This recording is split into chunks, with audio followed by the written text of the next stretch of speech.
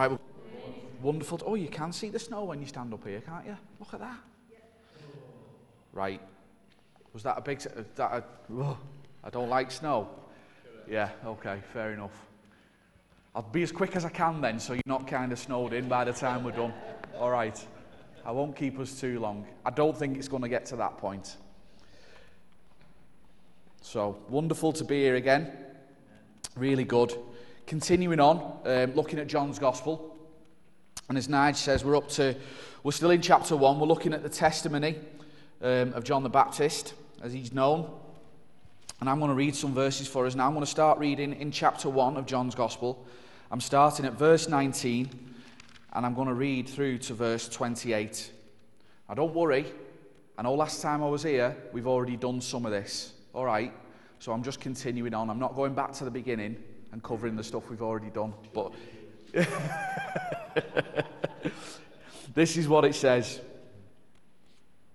It says, "Now this was John's testimony, when the Jews of Jerusalem sent priests and Levites to ask him who he was.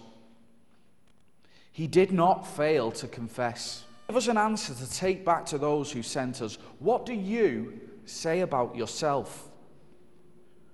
John replied in the words of Isaiah the prophet, 'I am the voice of one calling in the desert. Make straight the way for the Lord.' Now some Pharisees who had been sent questioned him, 'Why then do you baptize if you are not the Christ, nor Elijah, nor the prophet?' 'I baptize with water,' John replied, 'but among you stands one you do not know. He is the one who comes after me, the thongs of whose sandals I am not worthy to untie.'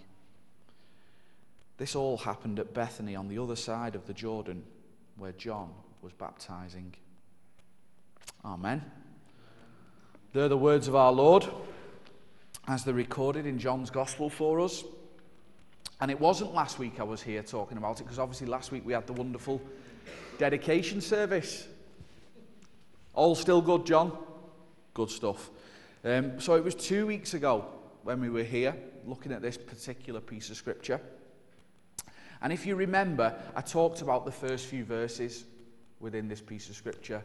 And we talked about how John the Baptist recognized in the age in Israel, in that time in Israel, how decadent Israel was, how worldly it was, and what they needed was the truth of the word. And we spoke about how that's not changed. How 2,000 years ago it was like that in Israel, how I think we went 600 years or 400 years ago here in England, and then 200 years ago here in England, and nowadays here in England, and we're still in the same place. The world still needs the word. And John the Baptist recognized that, and that's what he gave them. And I remember we said about him, when he was talking, he was asked those 3 questions, and you can see in his answers he's getting more and more frustrated with being asked the question. So if you remember the first question, "Are you the Messiah?" He said, "I'm not the Messiah." He answered with 5 words. The second question, "Are you Elijah?" "I'm not." He answered with 3 words. And then he gets asked, "Are you the prophet?" And he says, "No." 1 word. The answers are getting more and more curt each time, aren't they? So he's getting fed up with the questions that they're asking. And the reason he's getting fed up with the questions that they're asking, because they're all asking about him. They're all asking about him. And all he's interested in is telling people about the one who is to come after him.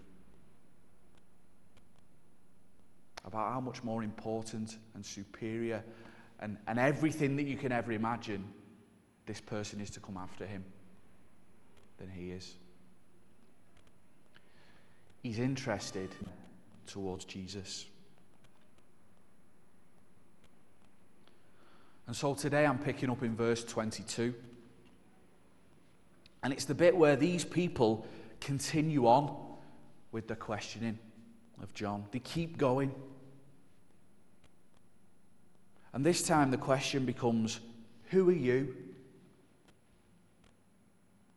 What do you say of yourself? They want some word out of John the Baptist. I want to ask you, if you were asked that question, or if those two questions, who are you and what do you say of yourself? How would you answer? Would you start giving off, I don't know, your CV, who your mum and dad were, your heritage, where you came from, what you've done in life, all the things you've achieved, what you're doing now, any positions that you hold? How would you answer that question?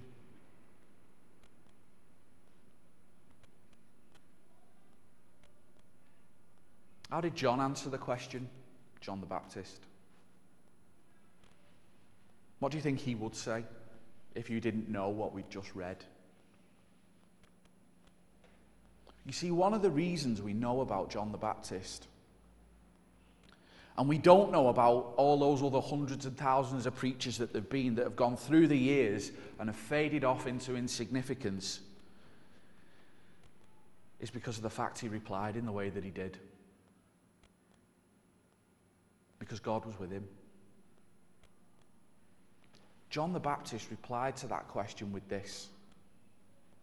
He said, I am the voice of one crying in the wilderness. What do you say of yourself, John? John replied with the words of Isaiah the prophet. John didn't give his CV. He didn't give his background. He didn't give all the stuff that he'd done. When John was asked the question, who are you, John? What do you say of yourself? He gave them the word again. He gave them the words of Isaiah the prophet. In all four of the Gospels, and I know we're looking particularly at John's Gospel, but in all four of the Gospels, John is the voice. John the Baptist is the voice. He identifies himself as the voice that Isaiah spoke about in Isaiah 40. He clearly states he's not the prophet. He clearly states he's not the Messiah. He clearly states he's not Elijah. He says, I'm just a voice. And John the Baptist's real function wasn't to teach morality to Israel. It wasn't to instruct Israel how to live. But his real ministry was to clear the way for the king. He says, I'm the one. John the Baptist says, I'm the one who goes out and tells people the king is coming. And furthermore, he says, believe in him. Don't believe in me. Trust in him. Don't trust him. Died and resurrected. He met these disciples of John near Ephesus on one of his journeys, and we've been doing about Ephesus, haven't we? We've done about Ephesus in the Bible study. And he recognized there's something different about them, something strange about them. They didn't know that the Holy Spirit was present. So he says to them, did you receive the Spirit when you believed? And their response was, we haven't even heard that the Spirit has come. Paul goes on to say to them, John's baptism was a baptism of repentance. John told the people to believe in the one coming after him. That is in Jesus. Paul says that John preached about a coming Saviour. And he baptized for the remission of sins in light of the fact that there was a coming Saviour. So to him, he was just a voice. He's a herald. Anyone ever use that word anymore? A herald. It doesn't get used that often anymore. A herald is someone who announces that a king is coming. A herald is, the king sends out a herald before the king gets there, or the queen, and says, go herald, go and tell people about this, what I want to tell them. That's what a herald does. John the Baptist was the herald of the King, Jesus, who is to come. And in the verses that we read from John's Gospel today, he kind of alludes to a custom in ancient times, which was very, very common when a king or some important person was coming to a city or a town or a little village. And the custom was that everybody would go out into the streets, and if the roads were bumpy, potholes in them. I know they had potholes then. I know we have loads now, but they had potholes then as well. If the roads were bumpy or uneven, and an important person was coming to the town or the city or the village, they would rush out and they'd build a new road, or they'd fill the holes in, they'd cover them. And this was called making smooth the way, preparing the way. And when John the Baptist speaks, and when Isaiah was speaking, they were speaking metaphorically about preparing the way for the king. Make the way smooth. Make the road flat. Don't let it be bumpy. The king's coming. Prepare for his arrival. And more often than not, before the king comes, there's this ambassador. There's a herald. There's someone who comes to say, the king's on his way. That was John's ministry. That was the role that God gave John the Baptist to do. He was the ambassador of the king. So he says, I'm just a voice. I don't have a posh CV. I've not got an autobiographical account of everything that I've done. I've not got someone who's written my life up for me. I'm just a voice of one crying in the wilderness.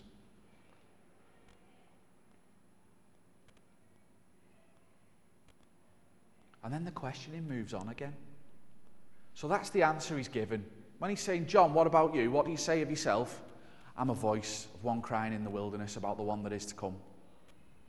Then they ask him even more questions. What about this baptism then, John, eh? Why are you baptizing if you're just a voice? It says, doesn't it, now the Pharisees who had been sent questioned him. Why then do you baptize if you are not the Messiah, nor Elijah, nor the prophet? You see, John's baptism was different. They had baptism at the time already. So they had this thing called proselyte, I don't know how you pronounce it, proselyte baptism. So basically, this was a practice that grew up between Old Testament and New Testament times. Okay? And it was basically when a Gentile, so someone who wasn't a Jew, when a Gentile became convinced that the God of the Jewish tradition, the Jewish religion, was the one true God and wanted to become a Jew, they had this proselyte baptism. That's the kind of baptism that existed at the time. So there are examples in Scripture. So Lydia is a good example in Scripture. And there are others in the New Testament, in Book of Acts, who were proselytes to the faith. Okay? So this kind of baptism existed. It was when a Gentile wanted to become like a Jew or wanted to be brought into the Jewish religion. All right? And the Gentile would come and say, yeah, I'm convinced that Yahweh is the true God. I want to be a part of that. Well, the way to become a Jew, or the way to be brought into being considered in that way, was to be baptized, first of all. And secondly, you then had to offer a sacrifice. It was part of the law, part of Levitical law. And a gift would be offered. And it was those three things that had to be met. Those three criteria. You had to be baptized, sacrifice, and a gift. And then you're in the Jewish club as a Gentile.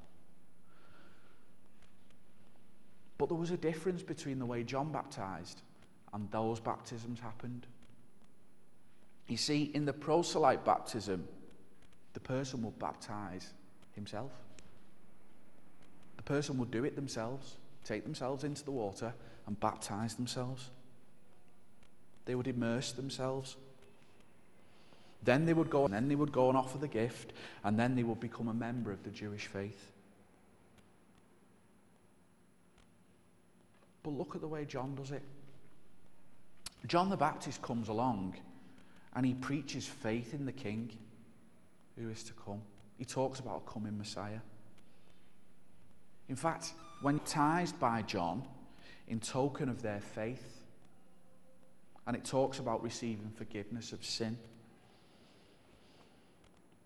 Now, the difference between John's baptism and the proselyte baptism, in the first place, John baptized them. They didn't baptize themselves. John did it. So John evidently felt there was some sort of authority in what he was doing.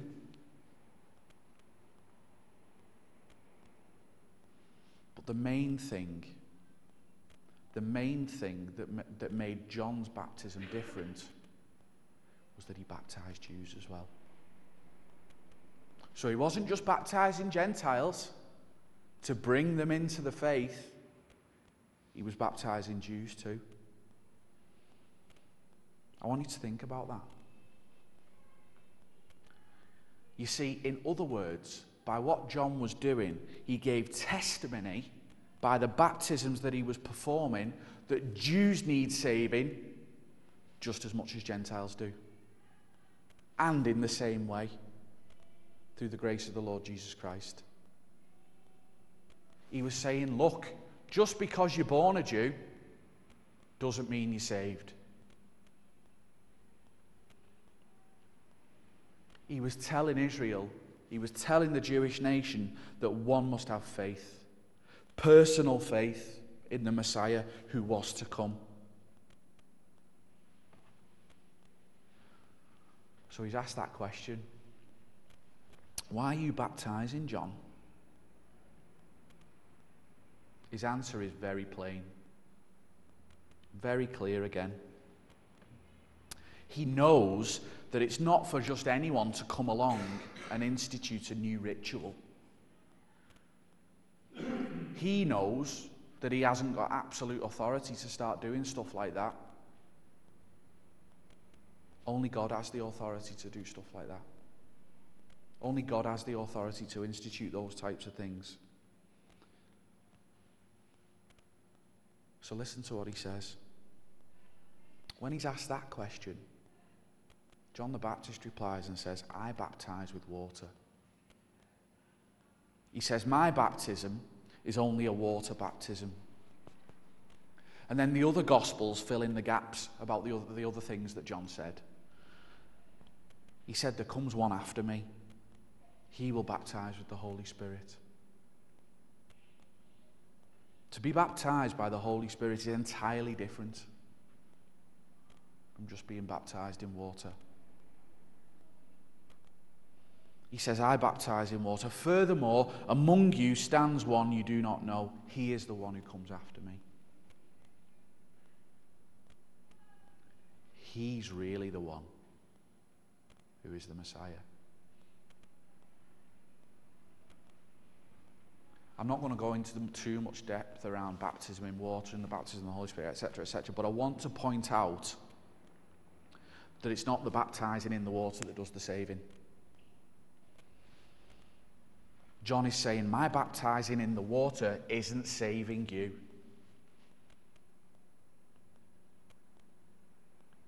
John points out the lowliness of his own work, the lowliness of his own ministry in comparison to what the Lord Jesus will do.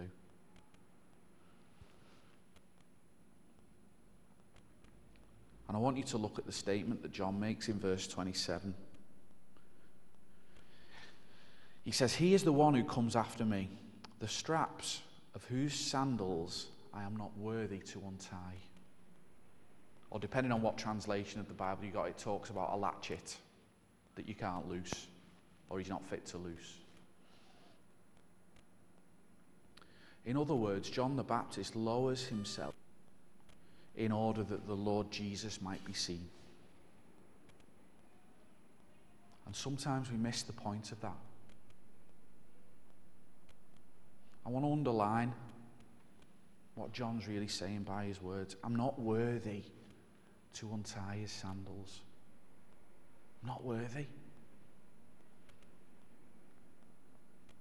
Teachers in those days, in Palestine, ancient Palestine, weren't paid.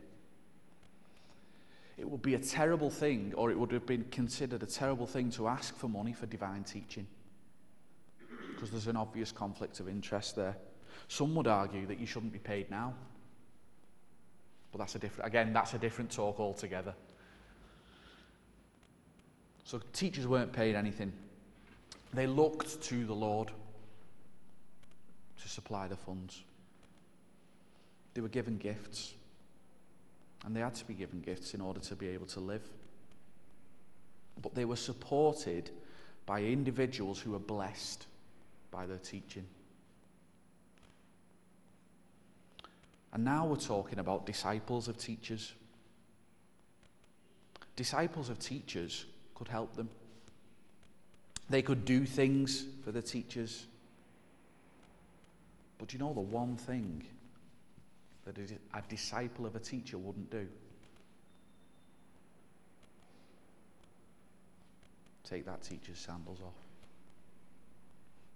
The one thing that was below a disciple of a teacher to do was to take his sandals off. Even that was too low. Only a servant. That was so low a task, so menial a task, that only a servant could do it. A disciple could do every other thing that a servant could do for a teacher, but couldn't untie his sandals. Too low a task. And so I want you to understand how low John is putting himself compared to Jesus. How low he's putting himself when he says, I'm not even fit to untie his sandals. I'm not even fit to loosen the latchet.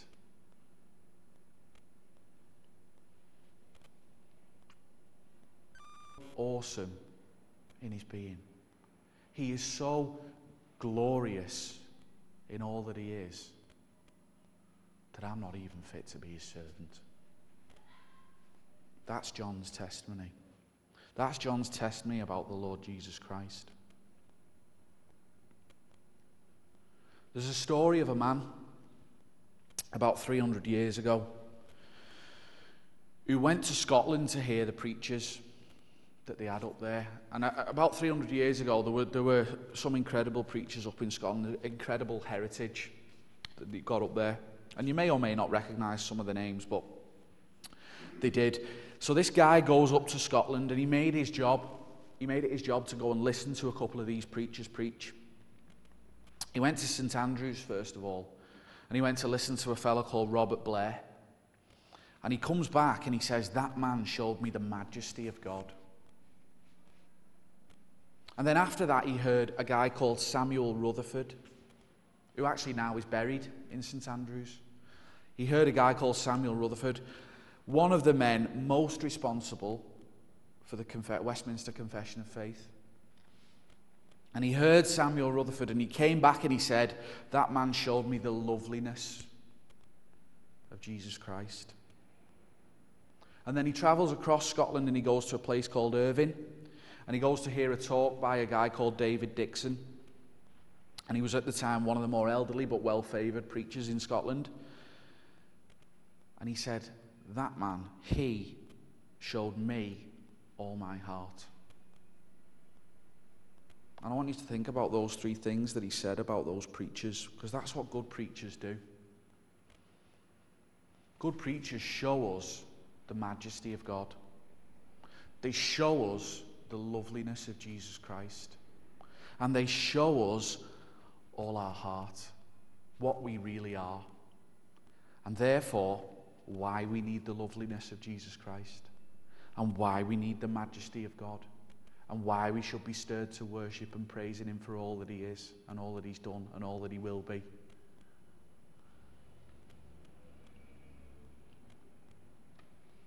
So coming back to John the Baptist, Towards the end of what we read, he also reveals here that man is blind. He says there's a person among you. He stands among you, and you don't know him. It's an indirect criticism of the stupidity and the blindness of man. And John is seeming to say, you're asking me these questions, you can never understand my work until you understand him. You can't understand the ministry that God has given me until you understand him. For the understanding of the Lord Jesus Christ through the Holy Spirit, that's the key. That's the secret. That's what John the Baptist is trying to show to people. Did you notice that John the Baptist's testimony is almost entirely in negatives? I'm not the Messiah. I'm not Elijah. No. I am the... And then he goes to a positive. I am the voice of the one crying in the wilderness. Puts down any position for himself. He denies any kind of position for himself. John's theme, John's point, is the teaching of Jesus Christ. The centrality and the excellency of the Lord Jesus Christ. That's what matters to John the Baptist. John is only a voice. His baptism is only in water. The two things for which John the Baptist might have been most highly known and most regarded, he says, are not important. He doesn't even want a name.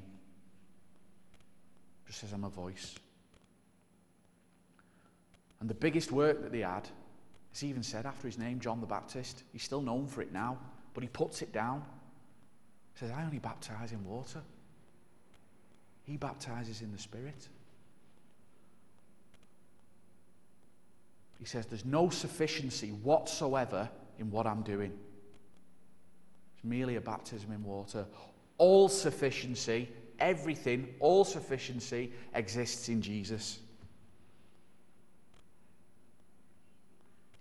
And so for Israel at the time, a decadent nation, just as we are now, so it's relevant to us, John said only the Lord Jesus Christ can deliver. And it remains just as true today. John pointed to him. He pointed away from the law of Moses. He pointed away from the Jewish religion. He pointed away from everything in trusting in yourself. And he pointed to having faith in the Lord Jesus Christ. And there was a guy called Wesley. Some of you will know of Wesley and the things that he did. But he always said this. Wesley said, when he came to a village, he simply came to town and offered them Jesus Christ and nothing else. That was the witness of John the Baptist. That's the witness of good preaching. If you go and you listen to anyone on telly or you go somewhere, do they offer you Jesus Christ? Do they lead you to Jesus Christ? Do they point you to Jesus Christ? The Jesus Christ of the Scriptures. The Jesus Christ according to the theology that we're soon all going to be singing in our Christmas hymns. Full of theology, Christmas hymns. Full. Even Classic FM is playing stuff that's full of theology and they don't even know it. The Word, the light, the Messiah, the way, the truth, and the life.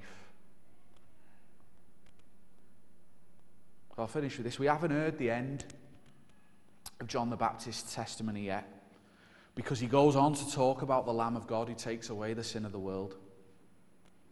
That's for another week. Read it. Look at it. I am the voice of one crying in the wilderness. He is the King. He stands in our midst. He is of such an exalted character, I do not even have the position of a slave before him. I'm not worthy to untie his sandals. Can't even loosen the straps. John says, he's the one who came after me. but he's superior to me because he was before me in all eternity past. He's the Word who was God, who became flesh, who dwelt amongst us, whose glory we have beheld, the glory as of the only begotten of the Father, full of grace and full of truth.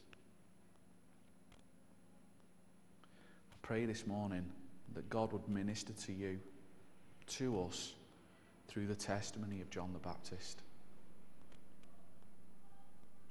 Let it be a blessing to you. And let it be a guide to how, when you're asked the question, who are you? What do you say about yourself? Are we going to be like John was and point to Jesus? I pray that it will be. Particularly at this time when people are asking questions about it. You know, when they ask about, why do you go to church? Why are you going to church at Christmas? I'll tell you why. I'm a voice crying in the wilderness. He's the King. Amen. Let's pray. Father, we thank you for your word. We thank you for its truth. We thank you, Lord, for the testimony of your servant John, that we can read, that we can look into, that we can learn so much more about you and him with. Father, help us to apply it. Help it not just to be words on a page, but Lord, as you say, help it to be living to us. Lord, that by the power of your Holy Spirit, we will be able to serve you in a better way. Lord, that we will be able to stand before people and give testimony of you, that you will be lifted up and that you will be glorified. Keep us safe this week and bring us back when we meet again. For we ask it in Jesus' name. Amen.